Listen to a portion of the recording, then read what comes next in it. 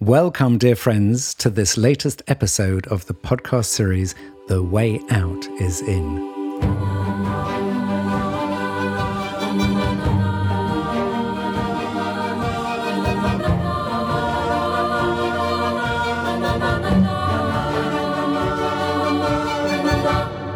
I'm Joe Confino, working at the intersection of personal development and systems transformation. And I am Brother Phap Hu, a Zen Buddhist monk, a student of Zen Master Thich Nhat Hanh in the Plum Village tradition in France. And we are very honored today, Phap Hu, aren't we? Yes, we are. Because we have a special guest. A very close friend, a very dear Sangha member who is present with us in Plum Village today. So let's reveal who it is. It is Christiana Figueres. Now, Christiana Figueres is, as many of you will know, the architect of the Paris Climate Agreement. One of the many thousand architects. Okay, well, that's good. Important improvement. One of the many thousand architects of the Paris Climate Accord. But it wouldn't have happened, I don't think, without you, Christiana. And what is less well known is that she is a student of Thich Nhat Hanh and also a very valued member of the Plum Village Sangha. So, welcome, Christiana. Thank you. The way out is in.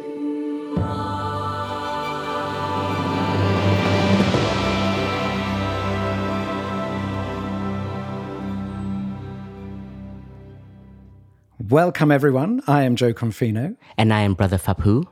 Christiana, welcome. I'm Christiana Figueres, speaking to you today from Plum Village. Yes, so Christiana, what brings you to rural France?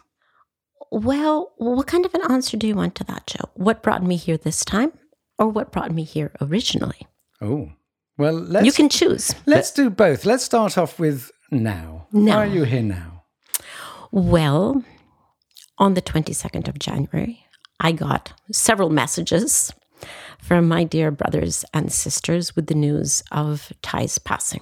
And I was in a car in San Jose, Costa Rica. And I did something you should never do, which is look at a text message when you're driving. Do not recommend that. But I did that, and I thought, okay, drop everything that is in front of me right now and go home.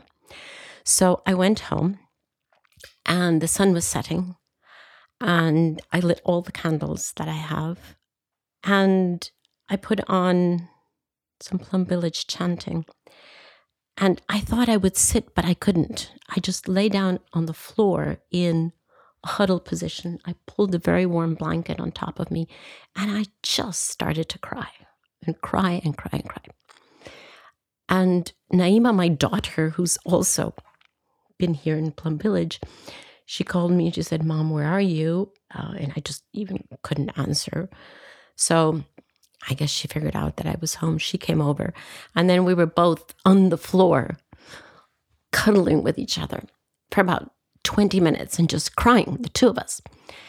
And all of a sudden, as though I had been from an ejector seat, it was like a James Bond ejector seat. Boom! I jumped up and I said, "Naima, I know what to do." And she goes, "What?" "I want to go to Plum Village." And she goes, "Mom, you're crazy. They're closed because of COVID. There's just no way. You're just totally out of your mind. Lie down again." And I'm like, "No, I'm going to ask them." So I put out a little message, very discreet. "These ceremonies that you're preparing, are they for the monastics only?" I thought that was a very discreet question. Answer back, "No, they're for everyone. We're streamlining for everyone." I thought, they're streamlining for everyone. But that doesn't mean that you're welcome in person. I thought, okay, I shall accept this. And then about 2 minutes later came the answer, "But if you would like to come, you're welcome." And I just jumped again and hit the ceiling. And Naima and I are jumping up and down for joy, going, "Yay, yay!" And then I wrote to you, Joe, and told you, wow. And I said they won't let you in, Christiana. Yeah, Joe said they won't let you in. So I was just so thrilled. And then I just got everything ready very quickly. It was evening, so I couldn't get a PCR test that day. I got a PCR test the next day. But I got here as quickly as I could with deep gratitude for your opening the community to me. Thank you very much, Papu. I really appreciated it. You're very welcome. And Christiana, when you heard the news and you said you just curled up and you were crying, what was it that you were feeling at that moment? You know, I've been wondering about that. And the answer came to me when I was watching the very beautiful, moving ceremonies in Vietnam. And when I saw the people lining up and to pay their respects, and the people on the streets, and the love with which Thai was thanked and greeted, it suddenly occurred to me that I was reliving the passing of my blood father, who was also a very, very beloved figure. In this case, in Latin American politics, he was 3 times president and the father of democracy in Costa Rica, and just incredibly loved. And we had to hold him in his casket for days and days and days because there were such long lines of people who wanted to come and pay respects. And then we had a very long procession from the National Museum where the casket was, to where we finally laid him to rest. And the images that I saw from Vietnam had the love and the respect, but multiplied times 100. You know, because Thai was, I have my father, my blood father, who I still love and respect so much and admire. But then Thai was my spiritual father. And he was a spiritual father to so many millions of people. And the fact that Thai was a spiritual leader, but also such an embodied human. The fact that he was both those, you know, that spirit that hovered over us and held us, but also someone that was so aware of just our human needs. And that combination that we usually think is mutually exclusive, but that combination made him not just respected and revered, but truly loved by millions of people. And so for me, it was like, oh, wow. First I lost my physical father, my blood father, and now I'm losing my spiritual father. And it was an enormous amount of grief, because it's almost like you scratch a wound and it bleeds again. And this time it was bleeding, I think, you know, in a more profuse way, perhaps.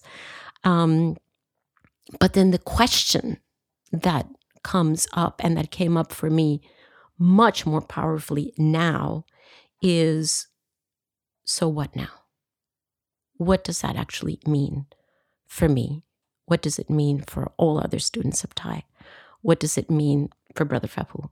What does it mean for the Sangha? Because, and I think the first time that I talked to you, Phapu, I said, you know, I feel like this is a step-up moment. It's a step-up moment for everyone individually, and it's a step-up moment for us collectively, because up until this point, we've been a little bit of free riders, right? A little bit riding on his coattails. And you so beautifully talked about that in the podcast that I just listened to yesterday, how you were describing that up until that point, you felt that you were holding the torch from the bottom. And then, you know, you had the insight that now it's for you to hold the torch. And obviously your position in holding the torch is completely unequaled. But I also think everyone else has to hold a torch. Everyone has to hold a torch, you know, and Thai was so clear about that this was going to be for the Sangha. And actually not just for the Sangha, this is for humanity, right? He was very clear that we are on a process of becoming our better selves constantly. And he held the torch for us so clearly, but it's the step up moment, right? We all have to now step up and pick up our torches and do collective leadership here. It's really interesting, Christiana, because that was a very similar feeling that I had, which is that what does this mean for me, and what does it mean now for me to be a serious practitioner? Yeah. And where are the gaps in my practice, and where am I not fulfilling actually my wish to be sort of to represent Thai in that way? So it's fascinating you say that, and I want to get. Well, you and I have been talking about this, in fact, even before. Yes. Thai passed, right? We were talking about it in Costa Rica. Yeah. When you were in Costa Rica, we were, talking about, what is the next chapter for us, and how do we step up? But I think Thai's passing is like, okay, enough contemplation about this. Now, let's do it. Yeah. So we're going to get to that in a little while. But Phap, I wanted to ask from conversely, Right.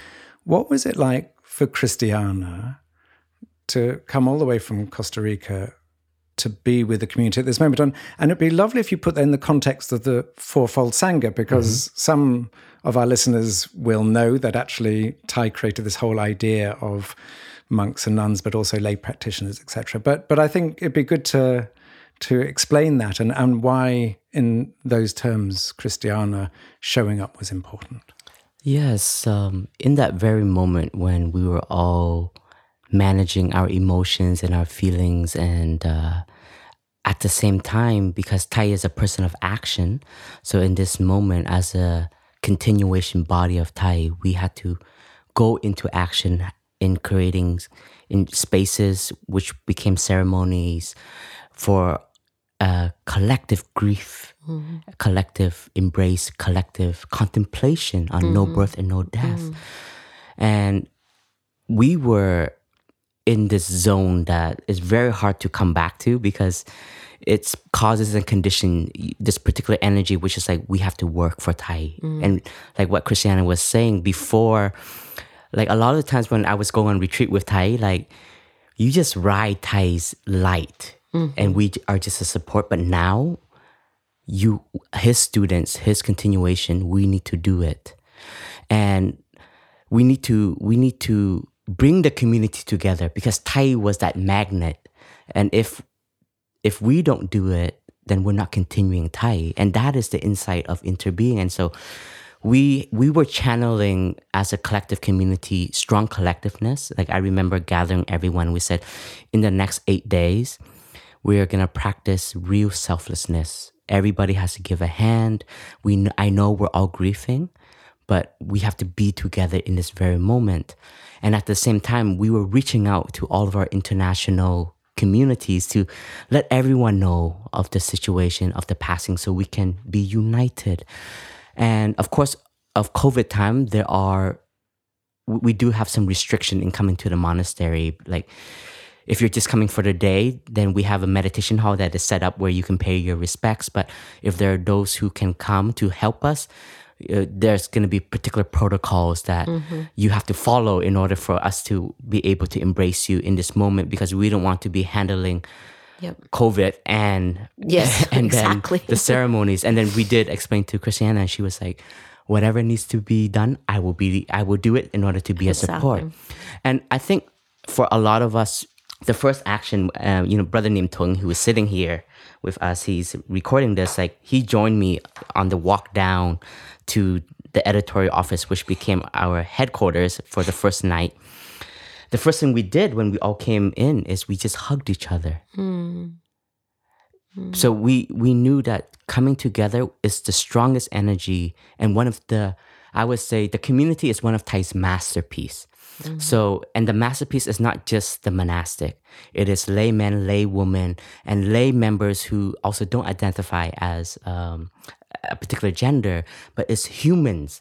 We are a community together. And so at this moment, I was one of the ones who had to ask permission if I can give. They had to ask you for permission to give the green light to Christiana, and I didn't dare write to you directly. But I was one of the conditions that, because I did do a video of the atmosphere, and it was like in the video you can see everybody on their laptops, on their phones, and I was sending this to a lot of members of like the team is assembling, and because of that video, many monastics who were on home visits or on trips outside, they're like, what am I doing outside? I need to be with the Sangha. Yeah. And I think that was the video I saw. Honestly, thank you for reminding me. That was the video I said to Naima, I would like to be there. Whether they will let me there or not, but I would so want to be there. And so when Christiana, wrote back to us, very willing, and her stay was going to be long, which gave enough time for spacing and then tests and everything to come into our bubble. I said, she has all the conditions. And somehow a lot of us who are in that team have a very long relationship with Christiana, and we know of her relationship to Thai and to the community, and we just needed warmth, really. And I remember when I saw Christiana in Upper Hamlet, I couldn't go pick her up because I was holding the community here. But when I saw her, I came into the Sangha as a child. And one of my blessings was like, I have a lot of teachers, a lot of mentors. And to some, they feel like my mom, my dad, my uncle, my aunts. And when I saw Christiana, I felt like I was in an embrace of a mother. Like really, and we couldn't be so close, but we had tea together. But I just felt so warm, and we had tea in Thai's hut, and we just took moments to breathe together. And I think Thai is always teaching us and giving us this opportunity to still come together and see the beauty of connection. Yes. So I remember that particular tea, and then Christiana reaching out to us in person saying, what can I do now? How can I help? Because I want to be part of the team. And we were on this chaotic... Very well planned, but very chaotic. Like, we need so much information that we are receiving. And how do we answer all these emails? And Christiana puts up her hands like, I just want to let you guys know I'm a very good organizer. And so right away, we're like, all right, Christiana, we're going to give you a desk in our headquarter office, in the bamboo office in Upper Hamlet. That's going to be your station. And get to it. And it was so beautiful because whenever Thai talks about the Sangha, he talks about cells in one body. And there, even if you're the eyes, the mouth, the ears, but you're still one body.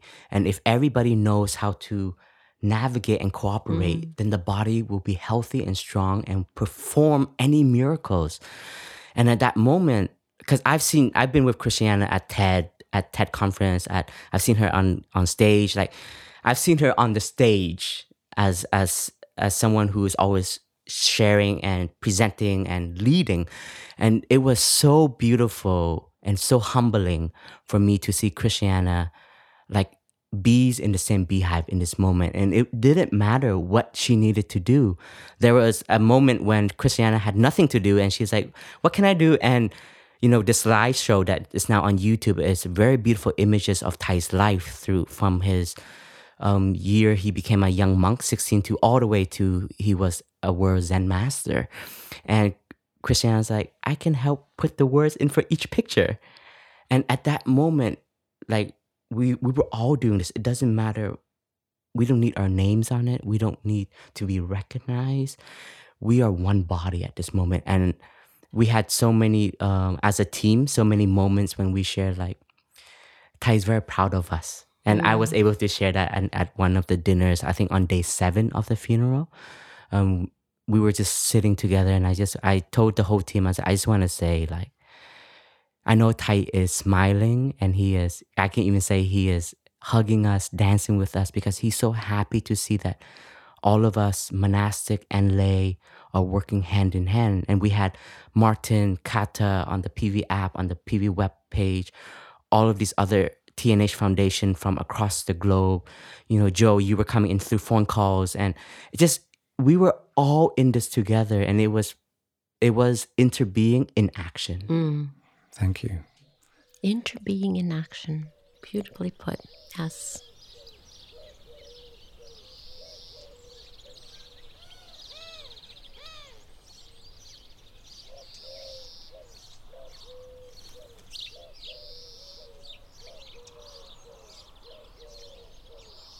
So, Christiana, let's because we're going to get into all the issue of where we go now. But before that, I think it'd be really useful for our listeners just to get a little bit of historical context here, and just to ask you, how did you get in touch with Thich Nhat Hanh's teaching? So tell us a little bit about that.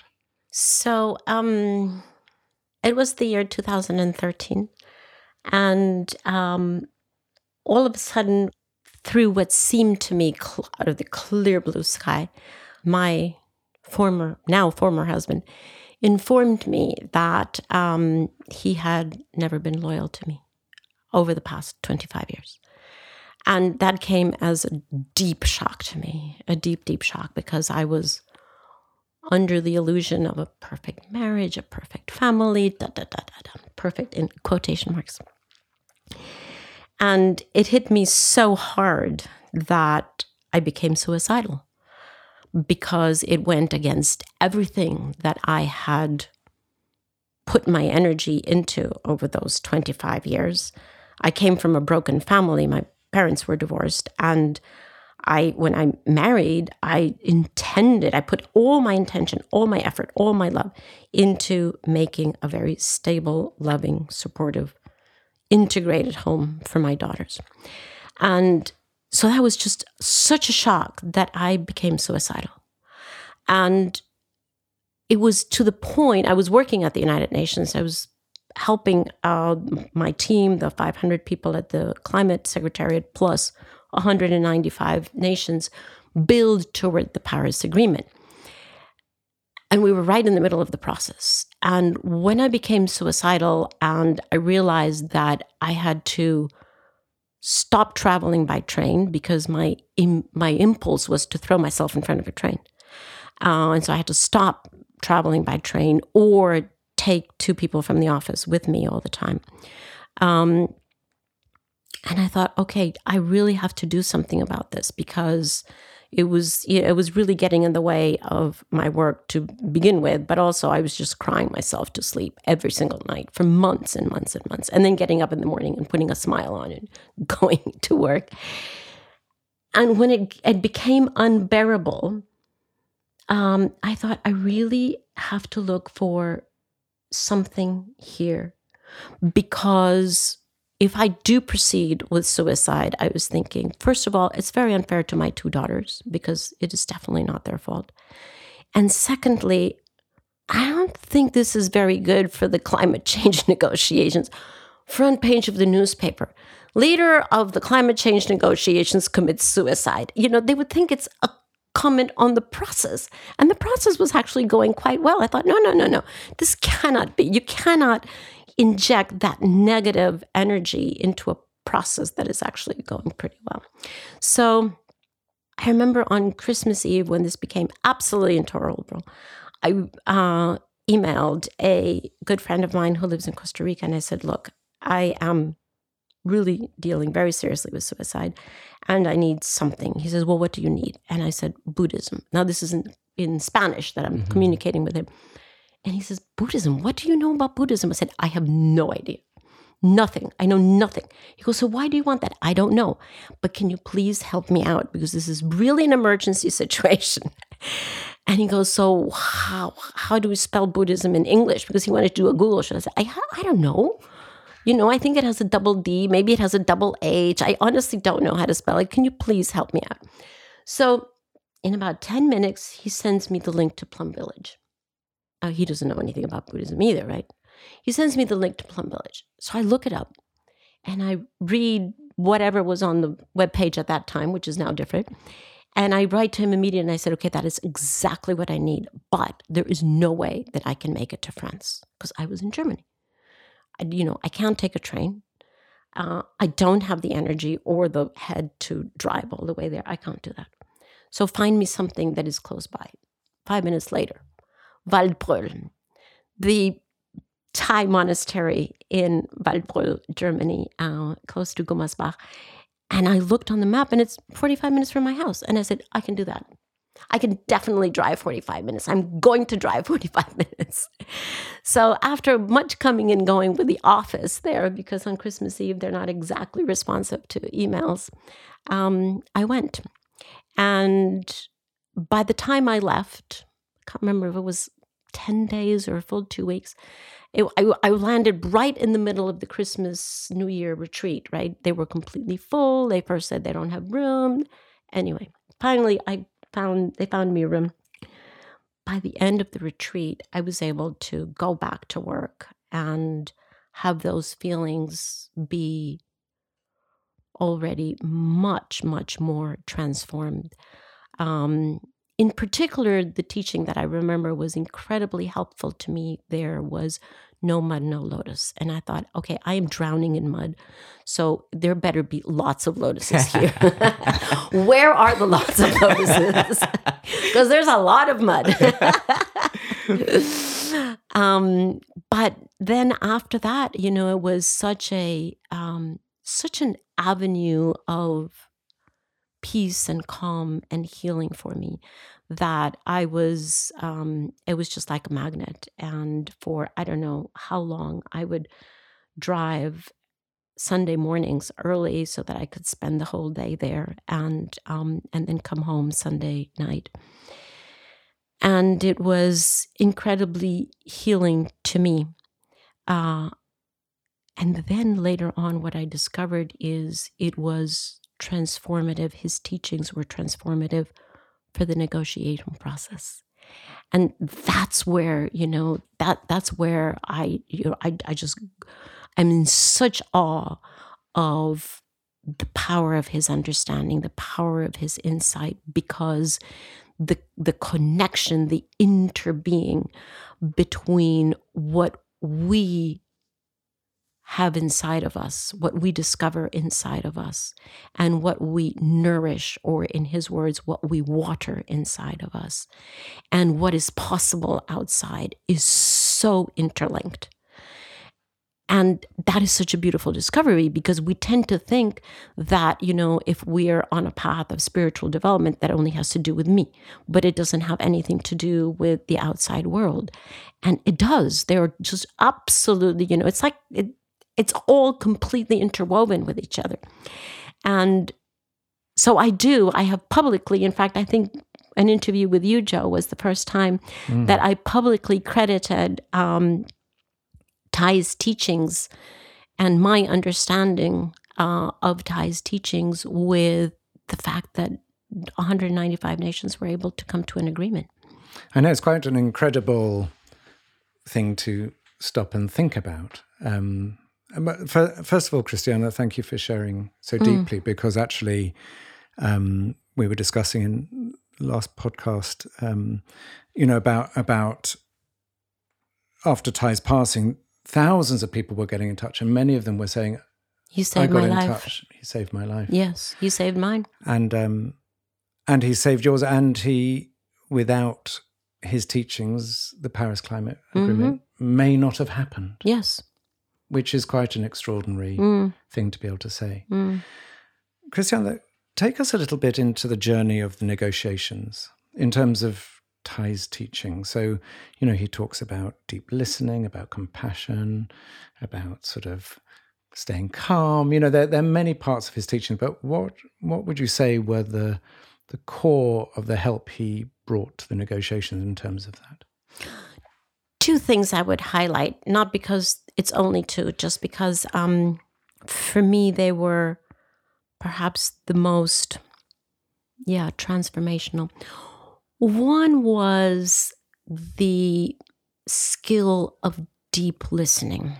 And my experience was there were 195 countries that, to every single one of the 70-something issues that were under negotiation, they had at least 3 opinions. So you multiply that, right?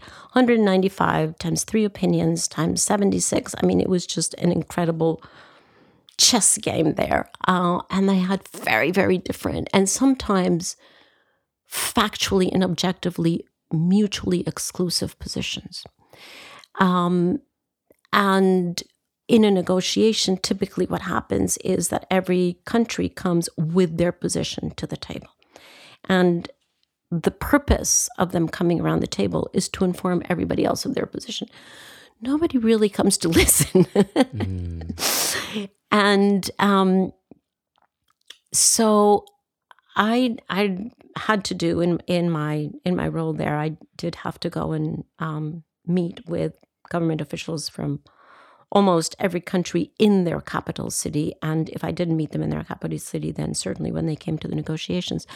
But I made it a really incredibly educational practice to ask them questions and listen to the answers instead of me preaching to them what I thought needed to be done or what somebody else thought it needed to be done. So asking them questions about what their long-term interest was, how they saw themselves growing as a nation, how they were going to protect their people. Many questions that led them to move from their short-term thinking to much more longer-term thinking and more inclusive thinking. And the more they move into the future and into broader thinking, the more there is an overlap and a coincidence of interest. If you stand in your very tiny little short-term nationalistic interest, then you can imagine that there's not much overlap in that Venn diagram. But if you expand that and they really begin to understand what is their responsibility in the future, now the Venn diagram is very different, and there begins to be the emergence of common ground. So that you can only do if you're truly listening to what they're saying and then reflecting back to them so that they begin to see that there is a coincidence there in that Venn diagram. So the art of deep listening, in addition to the personal work, where I also practice it, but for my professional work, was incredibly helpful. And the other thing that I wanted to highlight is one of the main difficulties, if not the main difficulty, in any climate negotiation then, and sadly also now. But at that point, it was the divide between the global north and the global south. And the global south feeling very much as a victim to what the global north, industrialized countries, have done. And there's no doubt that objectively they are the cause of climate change. That's not ideology, that's not a belief, that's a fact. And so the global south countries, the developing countries, to a big degree are very justified in feeling as a victim. The problem with entering a conversation or a negotiation as a victim is there's no way you're ever going to agree with anyone on anything. Because if you perceive yourself as a victim, you are implicitly accusing somebody else of being a perpetrator. And that other person who's being accused of being a perpetrator is never going to sit and happily take on the mantle of perpetration. They're going to turn around and say, but what you did is even worse than what I did. And there you go into the seesaw of accusations and blame.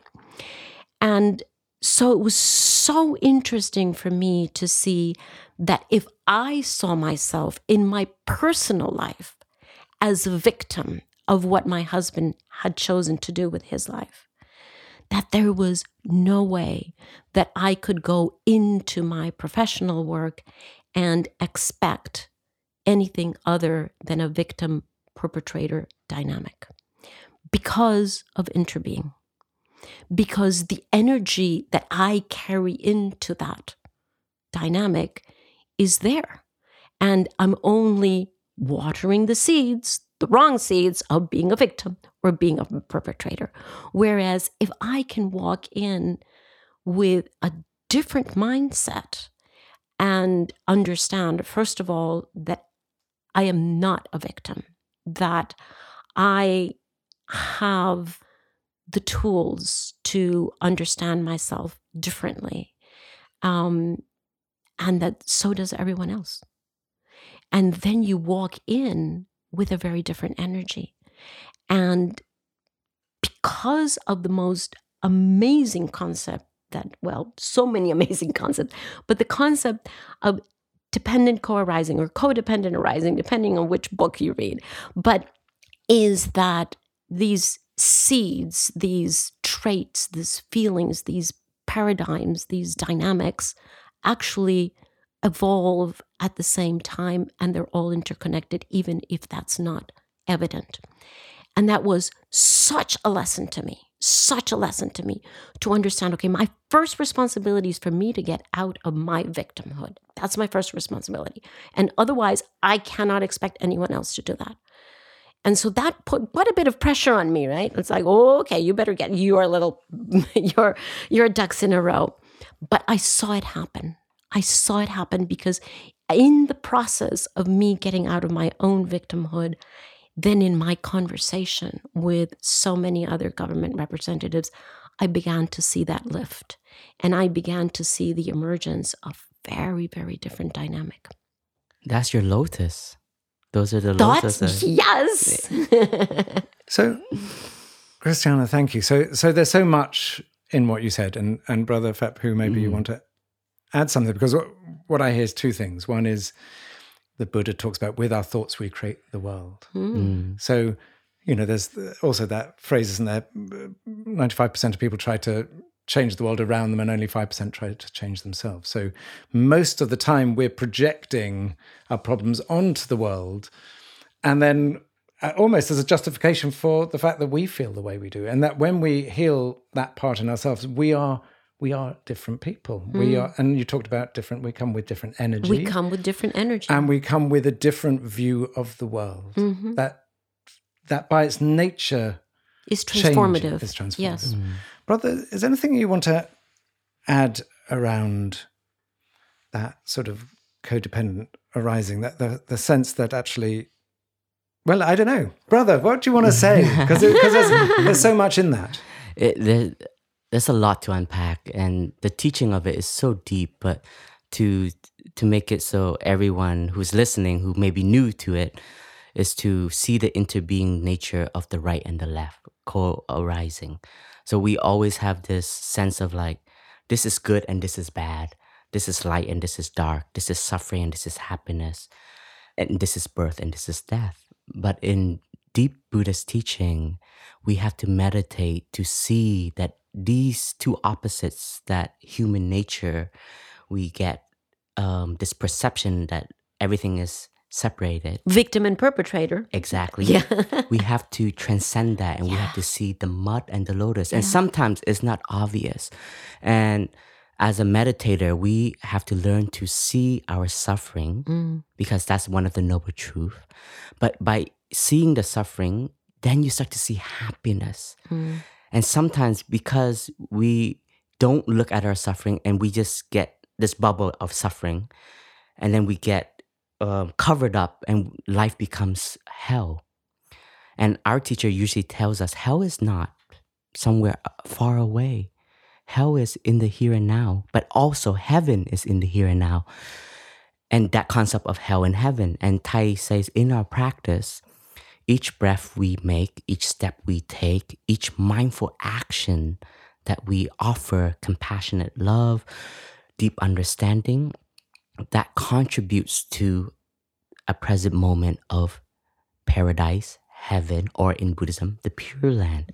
And this is a very deep practice, but it's very simple.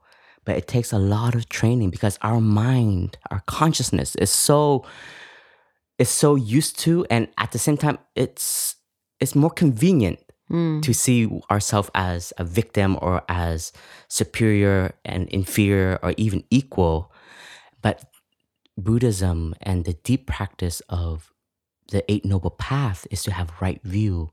And right view, it actually helps us to break through discrimination, which all these opposites are discrimination. But when you have this insight, when you live life, you see suffering, you don't become a victim of it, because in the suffering, happiness is somewhere there. And one of Thay's teaching, he talks a lot about the garbage and the rose.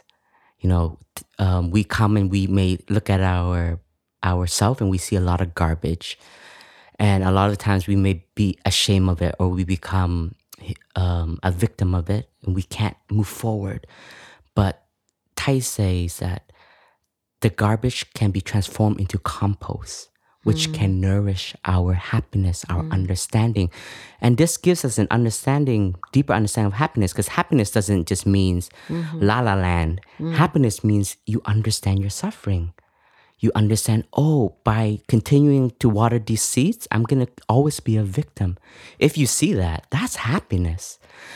And that's where you grow. That's where the inner growth, inner strength is developed. And for me, a lot of the spiritual practice and the meditation, a lot of times we practice and we don't see our growth right away, because you expect to meditate and you become a Buddha tomorrow. But the training is to be patient, and the training is to understand ourselves more and more each day. And this is also, there's a virtue to patience, and there's a virtue to understanding. And there's this teaching that Thay has offered us, and it's very comforting because Thay speaks to the audience, but he's speaking to his children, his spiritual children, which is all of us. He says, I would never want to send my children to a place where there is no suffering. Because in that place, my children will never able to grow. Yeah. And this is very important. And this helps us as students break free from this illusion that we can only be happy in a perfect place. And let's say Plum Village. A lot of us come and we feel a family. We fall in love with Plum Village. We always say we have a honeymoon phase with Plum Village. And then the more you live, you start to see, there's some who don't practice so well. There are corners where the monks don't clean so properly. Why there's so much spider webs in the dining hall? And then you start to see the grass is not green here. You look for somewhere else. And Thay said, you know what? The Sangha is not perfect. And there is beauty to it, because we can continue to learn from each other. We can grow with each other. We have suffering. We have difficulties. We look at it. We learn from it. We evolve from it. And that is really important, because that is also the renewing and the freshness of Buddhism, which is all of us are a part of. And I think this is part of the core rising. And when we look at ourselves in a relationship or in an environment, in business, in work, I'm looking for a career. I want the best of the best. I'm sorry, there's no perfectness. And that's my own understanding. But when you look at the path, it's like, if there is challenges, it can be ingredients for your own growth. And this insight has really helped me overcome a lot of my own obstacles. And times I can recognize my judgmental mind. It's like, this is not a perfect Sangha. I should look for somewhere who is better. And, through these last few weeks of Thay's transformation, I've had some regret moments, because even when I was living with Thay, I had moments of thinking of leaving. But that is how human we are. Yes. And to accept that, and now I learn from that. And that's why I don't want to take for granted more of these moments I have with my community, with my beloved, with Joe, with Christiana, with Brother Nim Tung, with a lovely Clay who edits these podcasts, because all of these moments are gifts. And for me, that's one of the teachings that Thay has offered, because that is also permanent and impermanence, that they go hand in hand. You don't need to wait into the impermanence to regret.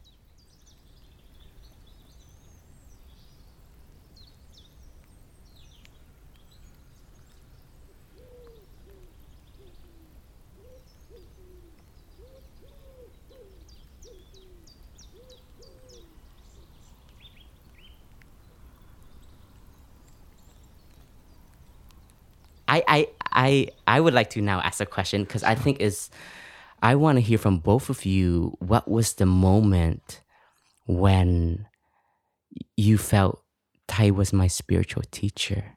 What was it? Was it his presence? Was it a teaching? Or what was that feeling?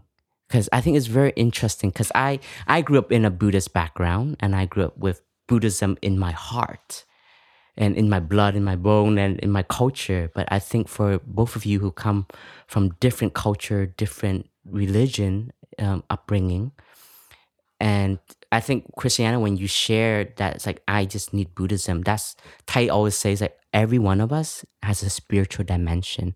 One day it's going to be knocking on a door saying, are you nourishing your spiritual dimension? I want to explore that a little bit with both of you. You go first, Joe. So when I was young, I had this idea that if I resolved all my problems, then I would never have to deal with them again. It's like I understand this problem, I resolve this problem, and I'm free. And what I learned as I was growing up was that, as I was growing older, was that actually we carry our wounds with us.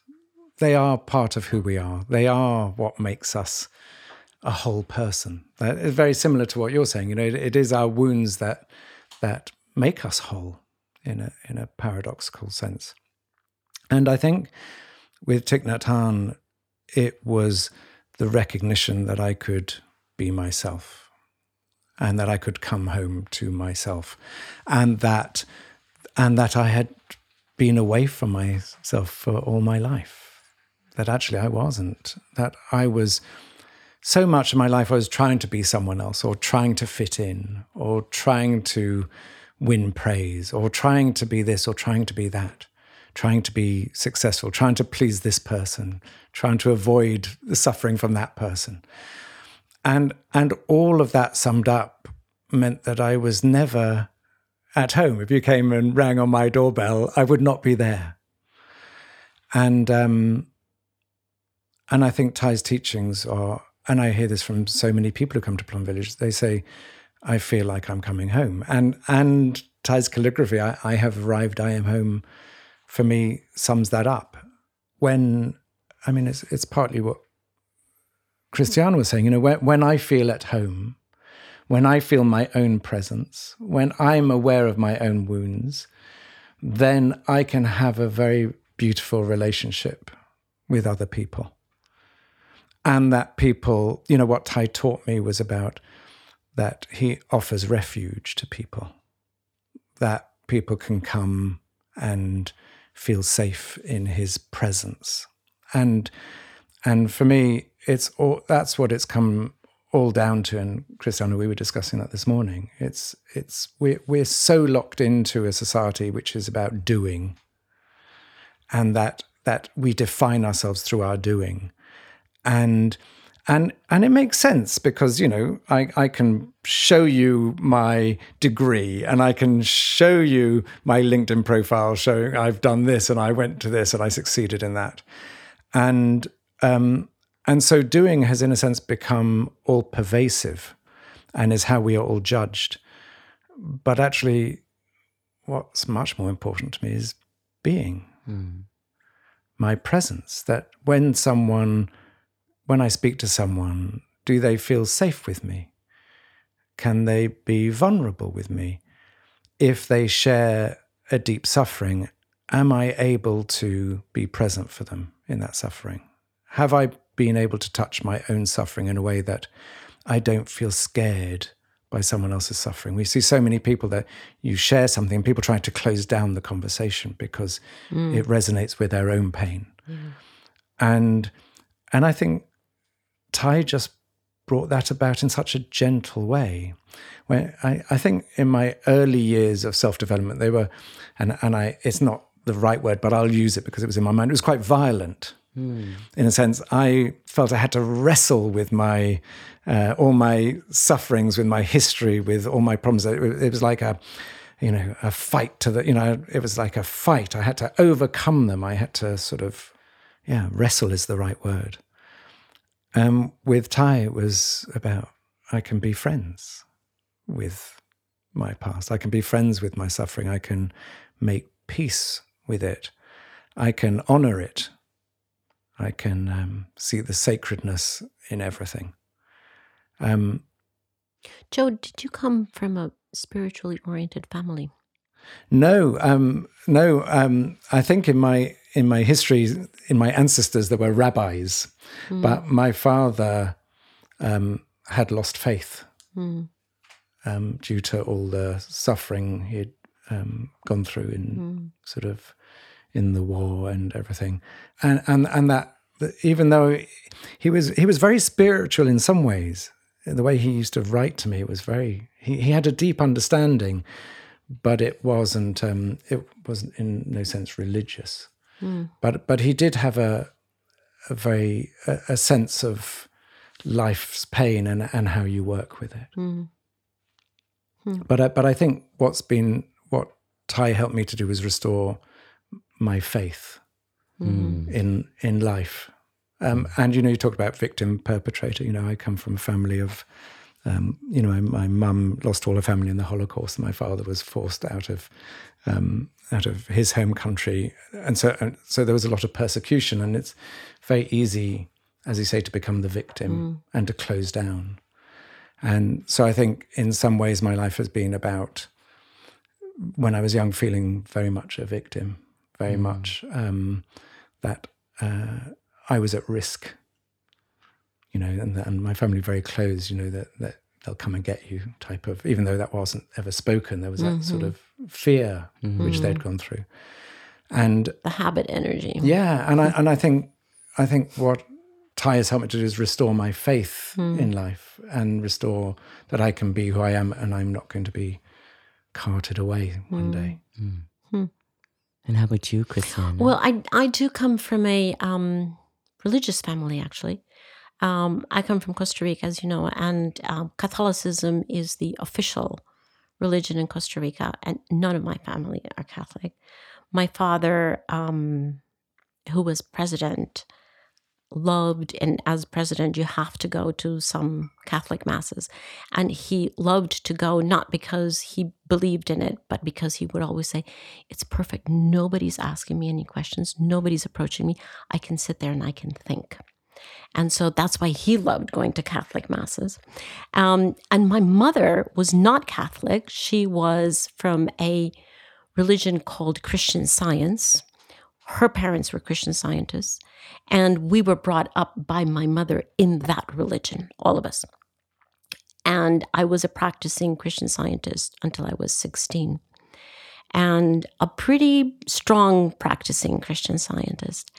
And then I left when I was 16 because I could no longer accept, I wonder what the verb is, accept, that in Christian Science there is a beautiful, profound recognition of everything that is love, truth, life, all the positives. But there is a fundamental denial, and that's my word. Christian Scientists would never use the word denial. Denial of anything that is on the negative ledger. And my grandfather, who was very important in my life, and I have huge respect for the way that he practiced his religion. But for me, I just found that so difficult to divide the world into good and bad. And the good will attract me and I shall practice the good, and the bad is literally non-existent and it shall have no hold on me. And I just couldn't do that. I thought okay, I'm not a good Christian Scientist because I can't do that. I can't divide the world. And so I thought, I moved away from the religion, and I thought, okay, well, then I won't be able to have any spirituality in my life if that's the only option that I have. Until I met Thai and I went, oh my gosh, okay. So these are actually two sides of the same piece of paper, right? There is no division between the two. And in fact, they actually feed each other and they strengthen each other, and you learn from the relationship with each other. And as you have just explained, between suffering and happiness. And that was such a huge aha moment, you know? Here in Plymouth, we talk about happy moments and vulnerable moments. And what else do we talk about? Legendary moments. Today we had a delicious moment of our wonderful lunch. Thank you, Joe, again. But that was such an aha moment for me. And it wasn't just a moment. It was like several months that it took me to go, wow, this is a completely different, fresh approach to the reality that we experience. Because the fact is, we do experience both good and bad. We do experience joy and suffering. We do experience pain and what is non-pain? I don't know. Health, let's non-pain. say. Non-pain. And they are, you know, they're so much part of the same thing. And so for me to, you know, to begin to get into understanding that, you know, that the tea is made out of non-tea elements that are part of the tea, to just use one of his analogies, and to begin to wrap myself around that. And I went, oh, now it makes sense. It was such a huge, I mean, yes, it was a spiritual awakening, but it was also a cognitive awakening for me, because I had separated these things, you know, into completely different universes, and bringing them together and understanding the very intimate relationship between the two was such a relief and such a fertile ground for me to be able to derive just many, many, many different lessons from that. I forgot what the question was. You asked, well, where did we come from? Did we have a spiritual... Well, the question was, well... Did I answer the... I don't know what the question was. There was... You did answer, but maybe just to... If you want to check if you have answered, was when was that moment when you felt Thai became your spiritual teacher? Well, all of these concepts, right, I was learning throughout the months that I was visiting EAIB, as we call it, the European Institute of Applied Buddhism in Valparaiso. But then in the summer of 2014, Thai came to Valparaiso. And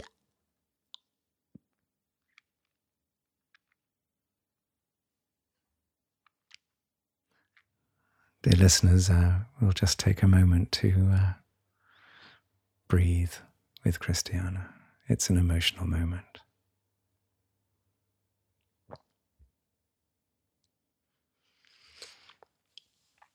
I remember sitting in the meditation hall in Valparaiso, and everyone, of course, was in deep silence.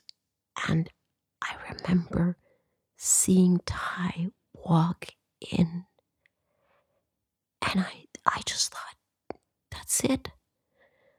That is it. His presence, his aura. It wasn't a physical body walking in. It was a wave of love just spreading itself throughout the hall. I have just never been in such a sacred moment. And well, as you all well know, he walked very slowly. And I remember being so grateful that he was walking slowly, because it gave me enough time to take this in. I was just so impacted. And so by the time he got up to the front of the meditation hall, because he came from the back and walked all the way to the front, and by the time he got to the meditation, to the top of the meditation hall, and sat on his cushions so mindfully behind the table with his little tea, I said, that's it. This is what is going to accompany me the rest of my life. And Christiana, what is the essence of what the emotion you're feeling as you describe that? What does it touch in you? Unconditional love. Mm. That is what Thai is. Thai can see that in each of us. It doesn't matter what our walk of life is. It doesn't matter what we have done or not done. It doesn't matter, it doesn't matter. There is just such complete, infinite, unconditional love for everyone. I mean, it's a little bit difficult to even wrap your head around that capacity to love in that way and to just be so accepting in that way. Yeah, because most of us have this judgment, right? We antecede our love with a judgment, and you have to walk through all of these layers of judgment, either your own or somebody else's or whatever, in order to get to love. And Thai doesn't do that. Thai is right there. Mm-hmm. And there's a story, and maybe you know, Christiana, but after you being in touch with Plum Village and Thai through EIB, you wrote Thai a letter, an email or a letter, and you shared who you were, and you consider yourself as his student. And Thai received this letter, and he called one of the sisters in, which now is your dear friend, Sister True Dedication.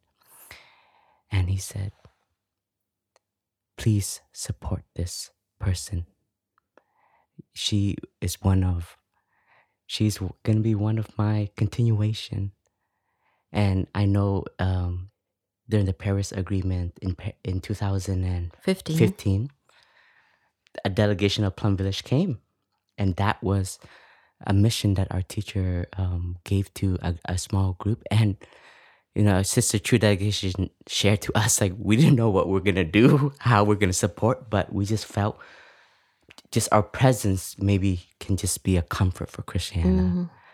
And that was because we know Thai can't be everywhere, but he was already practicing to see him in every one of us. Yeah. And from him to send a delegation, it's like, I want you as my students, as my continuation, to go and support Christiana at this moment. And that, I just want to say, like, Thai has a lot of trust in all of us. Thai has a lot of trust in his lay students also. And I think this is very important. I can say this because I know in the podcast, I had the chance to share a lot about the relationship I had with Thai and how much his impact to us is and how he wants us to continue him. But I just want to share, like, Thai's trust to also the fourfold, which is the lay friends who are not monastic. He sees him in each and every one of you.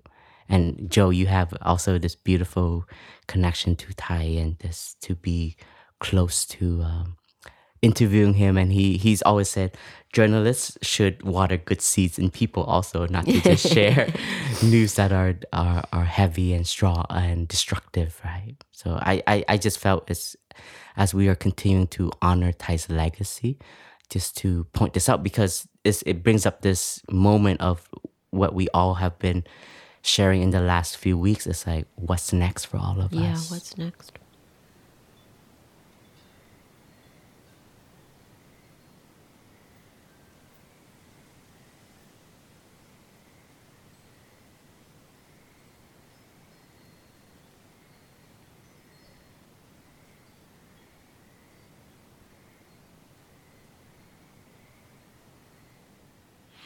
So a perfect segue, brother, and thank you for that, because what we've been talking about a lot about presence. Yeah. And now, Brother Phapu, you're a very youthful soul. I think you're 33, aren't you? Yeah. 33. So 34. 34. Yes. Maybe 33, 34. A youthful, old, wise. Oh, yes. But in age, you're still a mere youngster. Whereas Christiana, I am 60. And Christiana, am I allowed to say how old you are? I'm 65. And Christiana is 65. One of the things we've been talking about, Christiana, and I hope we'll continue to talk more about, is about this movement to next stage of life, which is that, we're like the four seasons, that we are in sort of maybe the autumn of our lives where we've been doing a lot. You've been doing a lot. I've been doing a lot in my own field. And we're coming to the stage in life where we want to be more. And I was saying to you, I feel that one part of me is still in the past, where I was very busy, very active, but also very stressed, very always doing, and wanting to move into a place where I'm still contributing, but I'm contributing my being in terms of the spaciousness. So many people are so busy. So if I can offer people, if I can be spacious in myself, then when I'm with people, I'm working with people, coaching or whatever, I can be spacious with them. It's much more intangible. It's not something, as I said, you can point to. So I'm just wondering for you, as we contemplate, Ty's passing and what it is to step up, what it is to make a different type of contribution, what it is about this time of life that may be different from earlier. What's going on for you?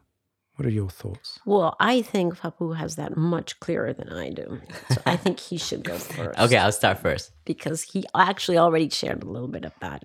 I think one of the amazing things that we didn't know, but Ty was already training us to be a community without Ty through our time with him in the last 20 years. And I can share this on my own experience, because through all of the retreats and meaning all of these meetings, how do we organize, how do we make right decisions, Ty started to empower the Bhikshu and Bhikshuni order, which is the fully ordained monks and nuns. And in Buddhist tradition, in a monastery, the core community is the Bhikshu on the monk side and the Bhikshuni on the nun side.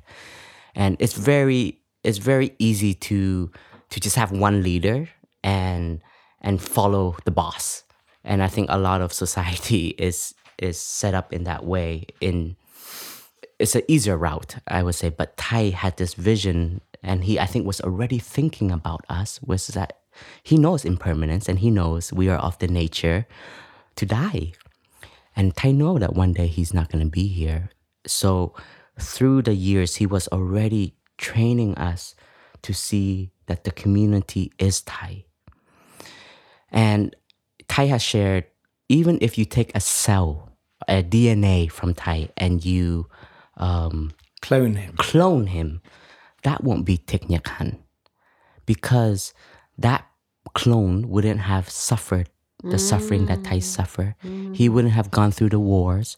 He wouldn't have been exiled. He wouldn't have to strive to find, I have arrived, I'm home, that deep insight, the blossoming of his understanding of suffering, of love, of non-discrimination, of man is not our enemy. So you cannot have another Thich Nhat Hanh. But Ty has transmitted his gems to all of us. And each and every one of us is going to be a different leader in our own life.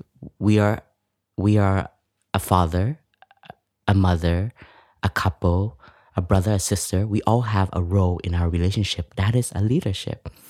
We have the capacity to take care of our own suffering and contribute and cultivate happiness and love. That is a continuation. That is a step up. Because before, I think we talked about this. It's like, Ty is here. We can suffer a little bit. It's okay because somebody else is going to shine their mindfulness and we can just ride on it. But this is the moment when we realize now if we want to be in touch with Ty, you cannot just grasp that outside of us anymore. You have to go inwards and you have to activate that. And the coolest thing about Ty is he gave us all the activation codes. mindful breathing, mindful steps, coming back to Mother Earth, being in the present moment, learning to be, learning to embrace, learning to accept, learning to let go, learning to see the lotus in the mud, even though we are in mud more. Because if we just allow ourselves to drown, we will never have the patience for that lotus to bloom. And if we want to see history, just look at Thai. He didn't allow himself to be exiled, to drown in despair and drown in suffering. He was patient, he embraced, he cultivated, he contemplated, and he grew into that. So in a way, this step-up moment is really channeling the insight that Thai has offered us and making it a part of our journey. Even for myself, like there was a lot of times as I speak about Thai's legacy, and I'm like, I want to continue Thai's legacy. But I don't think Thai wants us to just be in his shadow all the time, because Thai has transmitted to us. The Buddha has told us we have to come and see for ourselves and experience it for ourselves, because that wisdom has to come from inwards, or else we're just still copying and pasting everywhere. And one day we're going to still feel very empty because we haven't yet done the inner work. And what is beautiful about also Thai's legacy, which he has told us, is that, and we don't have to do it alone. And that's very important. Thai said that one of the most beautiful quality of a community is siblinghood, brotherhood, sisterhood, siblinghood, that we learn to see each other as one body. Because in that insight, even though you are not capable of doing everything, but someone else is there to support that aspect. Just like all the cells recognizing their best and they can offer that, and the body will always be healthy. But if there are so many different complexes and everybody's trying to fight for a position, everybody's trying to be the next leader, then we will, in my own understanding, we will break the community. We will break Thai's legacy.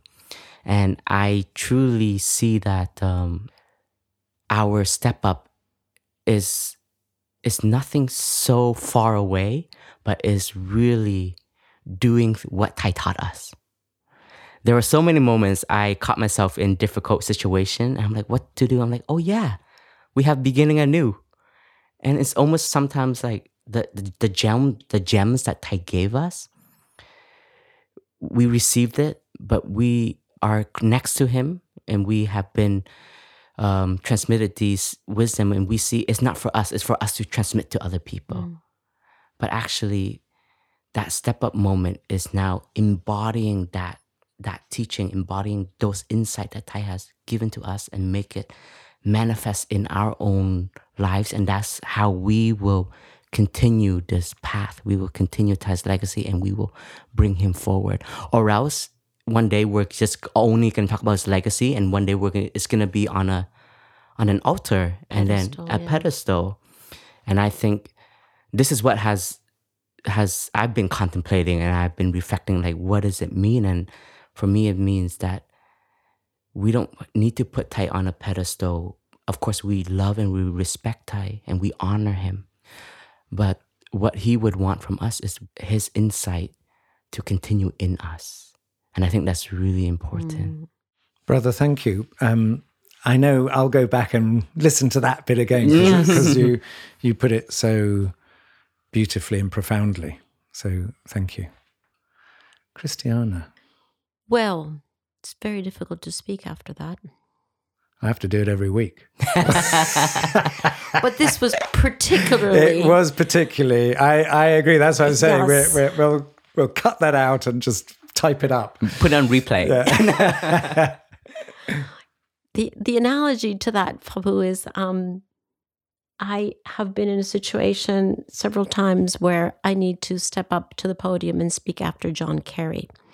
And John Kerry is about 3 meters taller than I am. And so the microphone is always way, way, way up here, right? So I almost have to ask for a ladder to pull the microphone down to my small little body. That's what I feel like right now. I feel like, oh boy, this is going to be very difficult to speak after Babu. You asked you me asked me to speak first. I know, that was a mistake. Be careful what you wish for. That was a mistake. It was, thank you. So I'm really grateful for the clarity that you have on that. And it's a clarity that I am still working toward, because it was very clear to me almost a few minutes after receiving the news that this was going to be a step-up moment. And I've been thinking about this actually for maybe a year or two. What is my next role after having done what I've done with the help of so many people, and now what is the next role for me? I know for sure what it is not. I know that it is no longer to be in the operational part of climate protection or environmental protection, for a very simple reason, that I am 65 and there are so many young people who are coming into the space who have so much better knowledge, so many more skills, so many, are aware of so much more technology than I am. And so I am so eager, in fact, have already turned the baton over to many of them, because there's so many of them that are just absolutely brilliant. And frankly, many of them speak about the issues that I thought I understood in ways in which I no longer understand, because they're way ahead of me already. And so I'm truly grateful for that. So I no longer need to or should be in the operational part of this. So I'm grateful for that, and it's a huge relief. But then what? And so for me, what is becoming clear, and I warn you, that's part of the reason why I'm still here, and you haven't gotten rid of me yet. I'm going to be here still for a few weeks, is to have more clarity on how can I strengthen the arc between the spiritual understanding that we have and the understanding that that transformation starts with the being, and then the doing comes later and not the other way around. How do I strengthen the arc between that understanding and what I would irresponsibly call the outer world? How do I strengthen the arc between the inner world and the outer world? First for me, and then how do I take that strengthened bridge and offer it to others?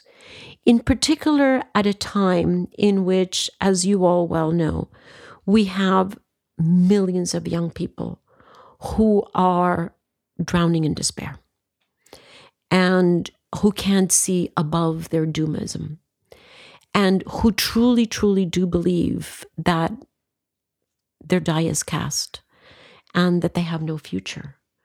And I don't believe that to be true, but I do understand that it is true for them currently. And they're deeply in that pain, deeply in that suffering. And that was not so 5 years ago. That is a pretty recent phenomenon that we have reached both the depth of that pain and the numbers of those who are experiencing that pain. And so it seems to me that my next chapter is to help with that. And I'm not sure how that's going to look, or I'm not sure. I'm just totally not sure how to take that into operation, if you will, or how to exercise that. But I do know that that is what I would like to do.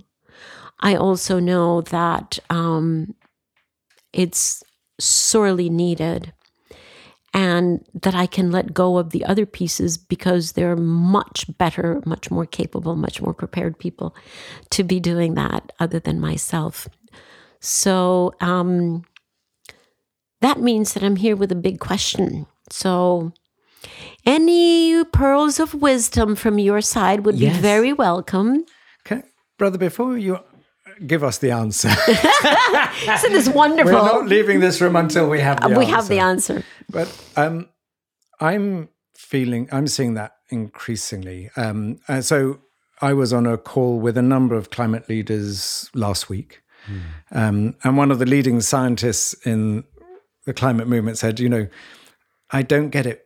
We know so much. We know what the issues are. We know the data. We know the forecasts are accurate. We know we're heading for disaster. And people aren't acting. Why is that? Because that I think is one of the essential questions of our time, and leading in part, I imagine, to this despair. That if we know all this and we're not acting, that is almost the very meaning of madness. And then the discussion amongst everyone else was that we need to bring in the spiritual dimension. But people don't know how. Because especially when you're dealing with the established system, you normally have to speak their language, and normally they're the ones who fund any projects with which you want to change it. And it's just and people are finding it very hard because they recognize we are almost on the cusp of this potential transformation where the people 5-10 years ago who would never have talked about an inner dimension, and certainly wouldn't have talked about it in a work type conversation. So clearly we're coming to a potential transformation, but we're hitting this real roadblock, which is that we're so well trained in the doing and seeing the effects of the doing. I've got this project. This is my spreadsheet. This is what I'm going to do. I've done this. This is going to lead to this change. I've done that. That the being is so hard for people to sometimes even talk about. Well, for us, yeah, it's not like it's easy for us to talk about it. We struggle for the words, and not only is to talk about, but then to put into action. Put it into action, yes. in a world that for so long has denied it as anything meaningful. So, brother, we're at your feet. Because we need to make this. We're at the point of the edge of a precipice, and we need to build a bridge to the other side. Yeah.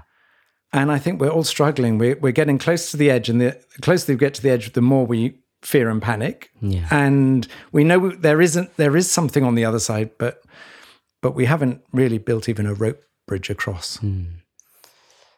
Yes, the spiritual dimension that we've been touching on in this episode is very key, because when the spiritual dimension, it doesn't just mean religion. It doesn't mean I need to believe in a God. I need to believe in the Buddha. I need to believe in a particular person. A spiritual dimension is allowing us to touch interbeing. This is very important. And I believe the reason why there's not, even as if we have all the information, but we're not bringing people to the suffering, then we're not going to change. We're not going to change our consciousness. We're not going to change our way of thinking. Just we live in France, where it's very beautiful. We are experiencing some weather changes and so, but it's not that bad. And I can still buy whatever I want. I can still have enough food. I can still have water. But the science is saying, but if we don't take care of it, we're not going to have all this. And some people don't already. And in different parts of the planet, there are people who are really suffering. But because I don't have a spiritual dimension to touch and to understand the interbeing aspect, is that, and this is why I won't change, because I just care about me. Exactly. And this is where a spiritual dimension is bringing people to the heart of suffering and happiness. How these two go hand in hand. How the environment and us is not separated. If Mother Earth suffer, we will suffer. And the Mother Earth is suffering, but a lot of us, we are ignoring it. We are denying it. We are closing one eye to it. Or we just want to peek a little bit. And we can say, oh, that's not my problem though. I'll leave that to Christiana Figueres, or I'll leave that to scientists. But what we have learned and what our teacher has emphasized so much on is community.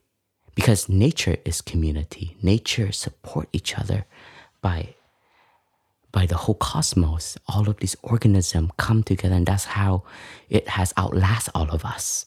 But us, we have such egos that we feel we are better, we are more powerful, we are alphas, and we forget that actually we are so young. We are babies to this planet.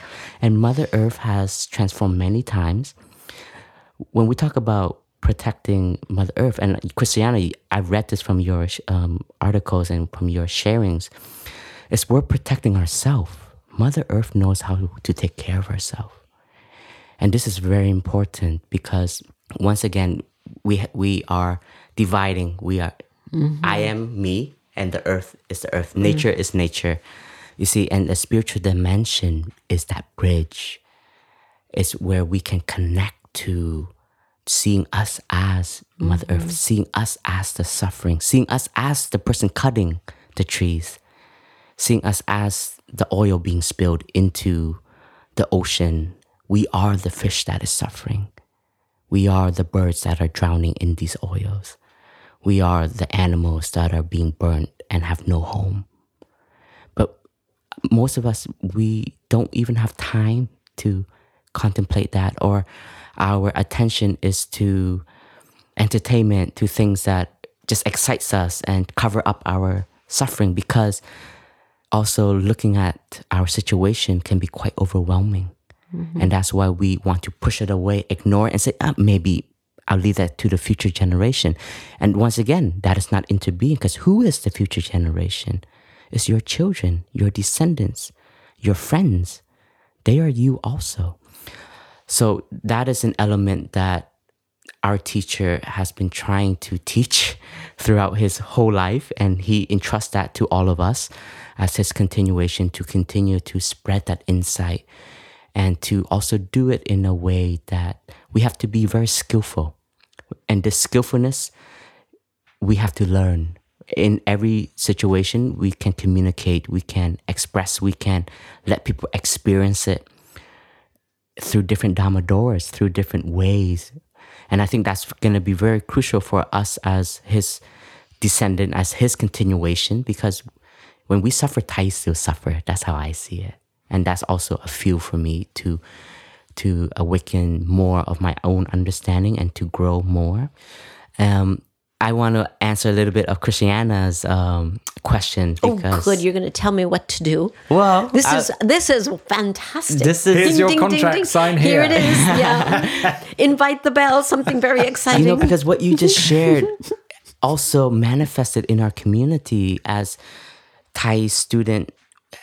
We had many different generations come in through the years of Thai's monastic student, when Thai realized that there was a generation that were elders, and they were continuing to be, they were continuing to do all the operational work, the administration work, and then there was this whole new young energy coming in, and I think Thai had to grow in this aspect of being a teacher. It's like, what do I do so that these young ones don't feel like they're at the hands of just the elders and they're not a part of this movement, they're not a part of this change, they're not a part of this growth.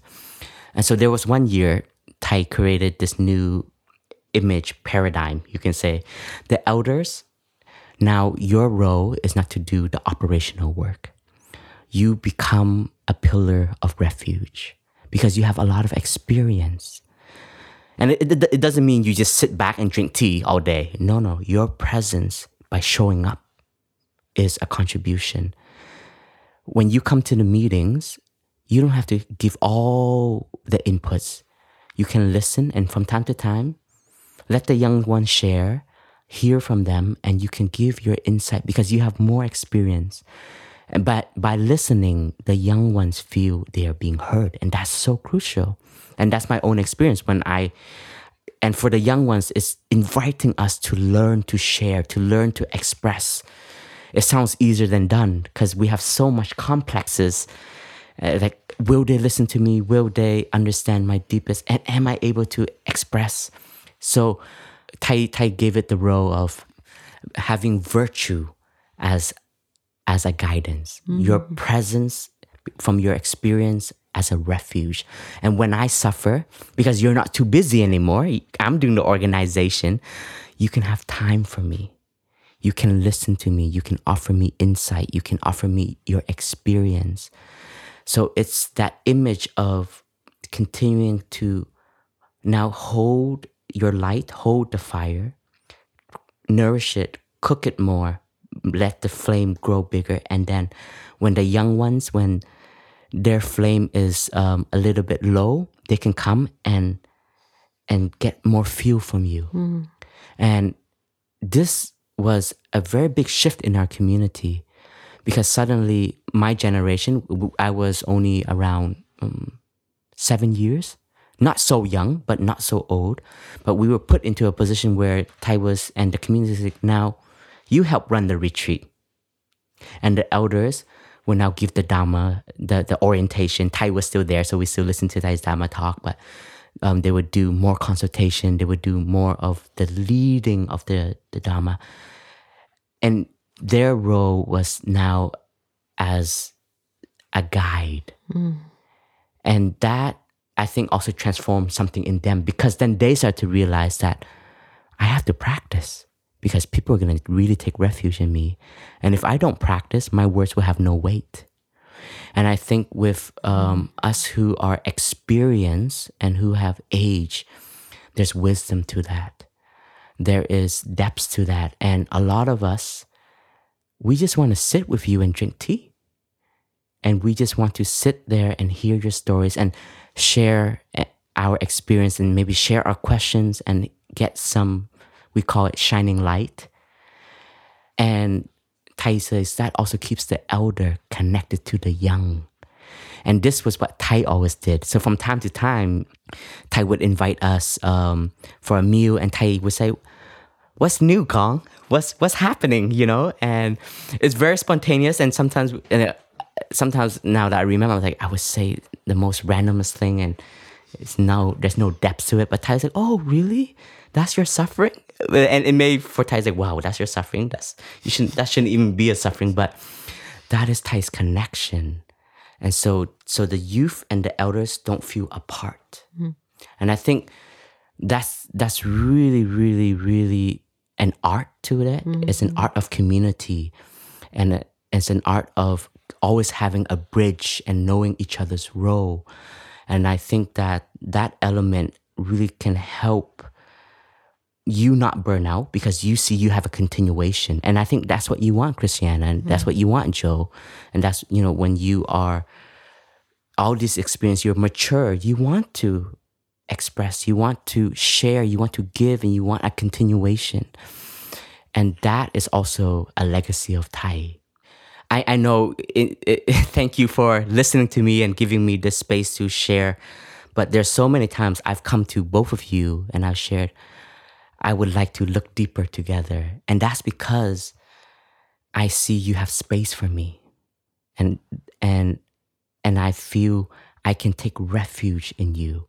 And sometimes, honestly, you don't need to say anything. I can just be there in your embrace, and I feel recharged. And that comes from presence, though. And that's why the practice of learning to be is it's not simple. When you are really there, you look at someone, you listen to them, you're giving them your trust, you're giving them your presence, you're giving them your energy. And that's very recharging.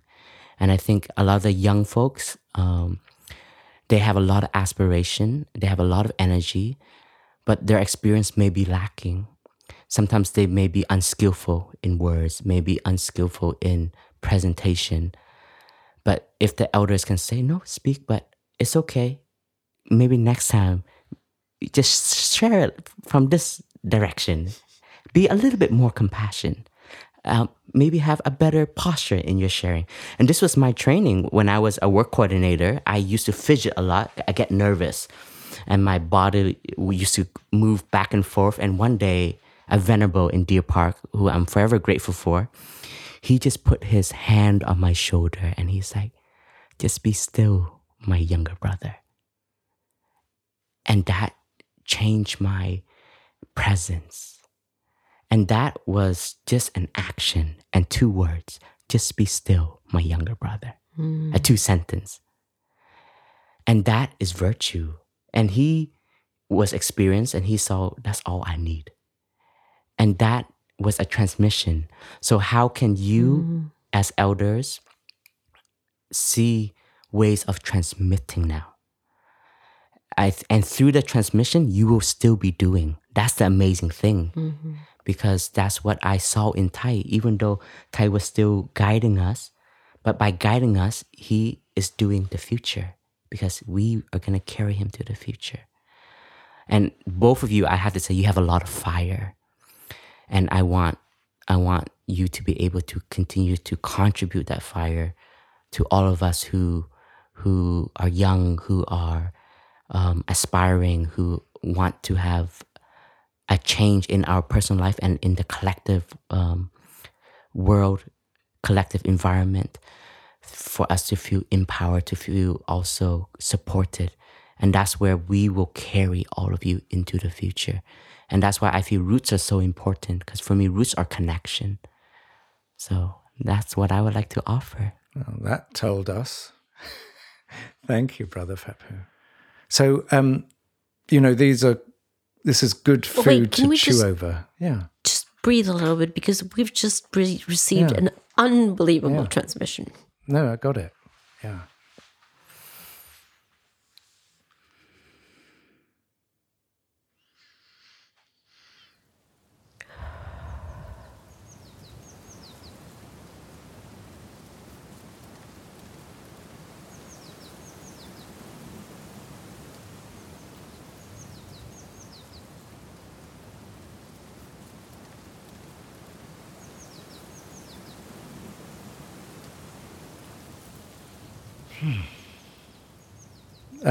Christiana, any final thoughts before we wrap up?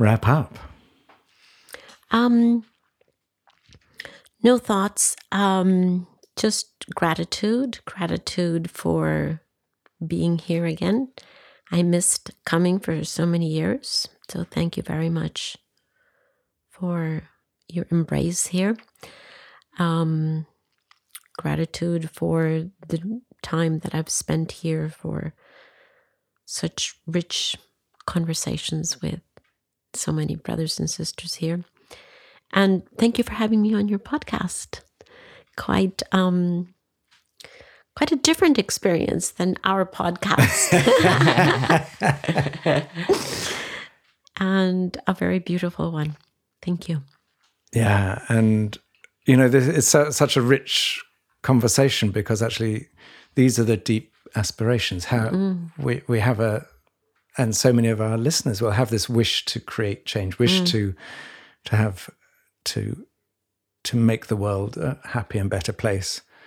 And so I hope that, Christiana, you and I we're not struggling with it, but we're asking deep questions and looking for paths forward. And so I hope that that this is helpful to other people who are also trying to find their path, trying to understand their connection to the world and how they can make an impact without it impacting negatively of themselves, how they can act in freedom and with peace and with great meaning. Brother Phap-Huu. So we like to end, as all our regular listeners will know, we like to finish with Brother Phap-Huu giving us a meditation to bring us back to the present moment, to resettle ourselves after lots of words, but to use words to come back to ourselves. So Brother Phap-Huu. So listeners, hello friends, wherever you may be, if you are going for a walk, going for a jog, or you're working at home, cleaning your house, doing gardening, or you're on a commute, if you just allow yourself to be still, be seated or standing or even laying down, and allow me to guide you in a few mindful breaths. So let us become aware of our in-breath and just identify this is my in-breath. And as I breathe out, I identify that this is my out-breath. In and out. You can feel the in-breath coming in your nostril, filling up your lungs, your abdomen, your whole body. Breathing out, you release, relax your breath.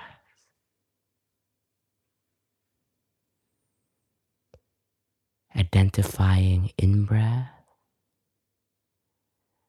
identifying out-breath. And as I breathe in, I follow my in-breath from the beginning to the end. And as I breathe out, I take refuge in my out-breath from the beginning to the end. I am uniting myself with the miracle of the in-breath. And I am one with the miracle of the out-breath. In, out.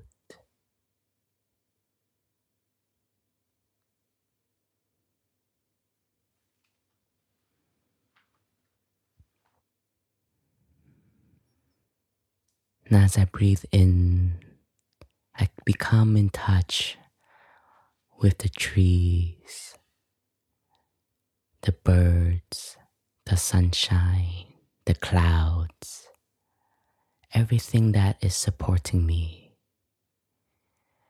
Breathing out, I have gratitude.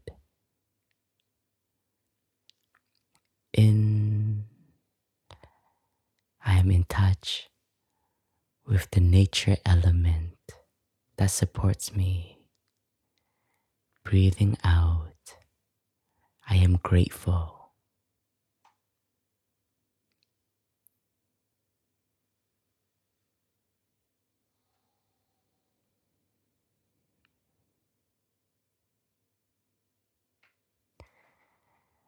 Breathing in, I'm in touch with my teacher who has offered me teachings on how to love and understand. Breathing out, I am grateful. In, teacher who has offered me love and understanding. Out, I am grateful.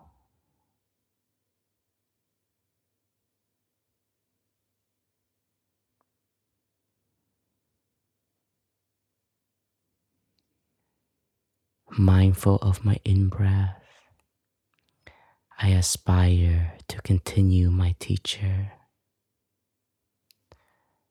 Mindful of my out-breath, my teacher is smiling to me.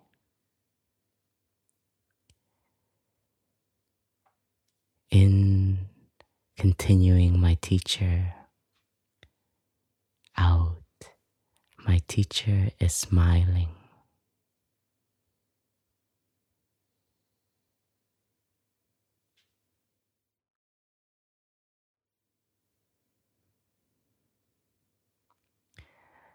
Breathing in, I feel alive. Breathing out, I'm so grateful to life inside of me and all around me.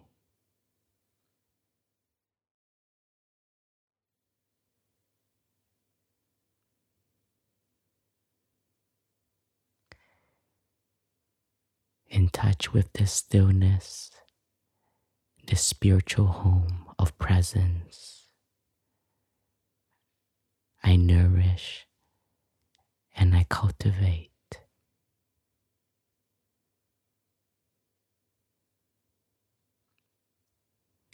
In, continuation. Out. I bring you in the here and now and to the future. There is no separation.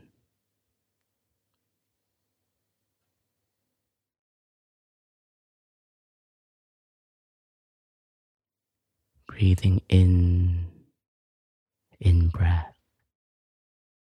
Breathing out breath. So simple, but it is the key to the here and now.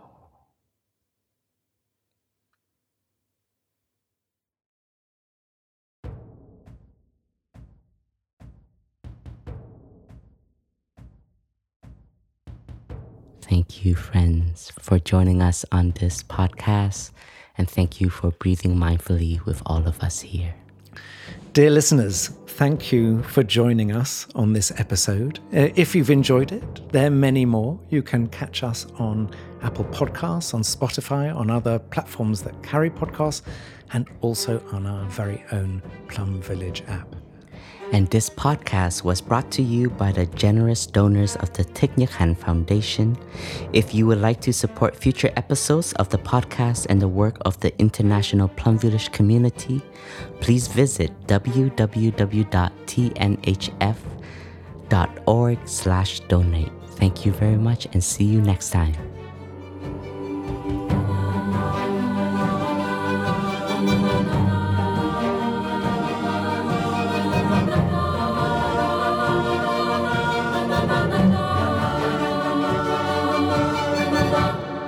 The way out is in.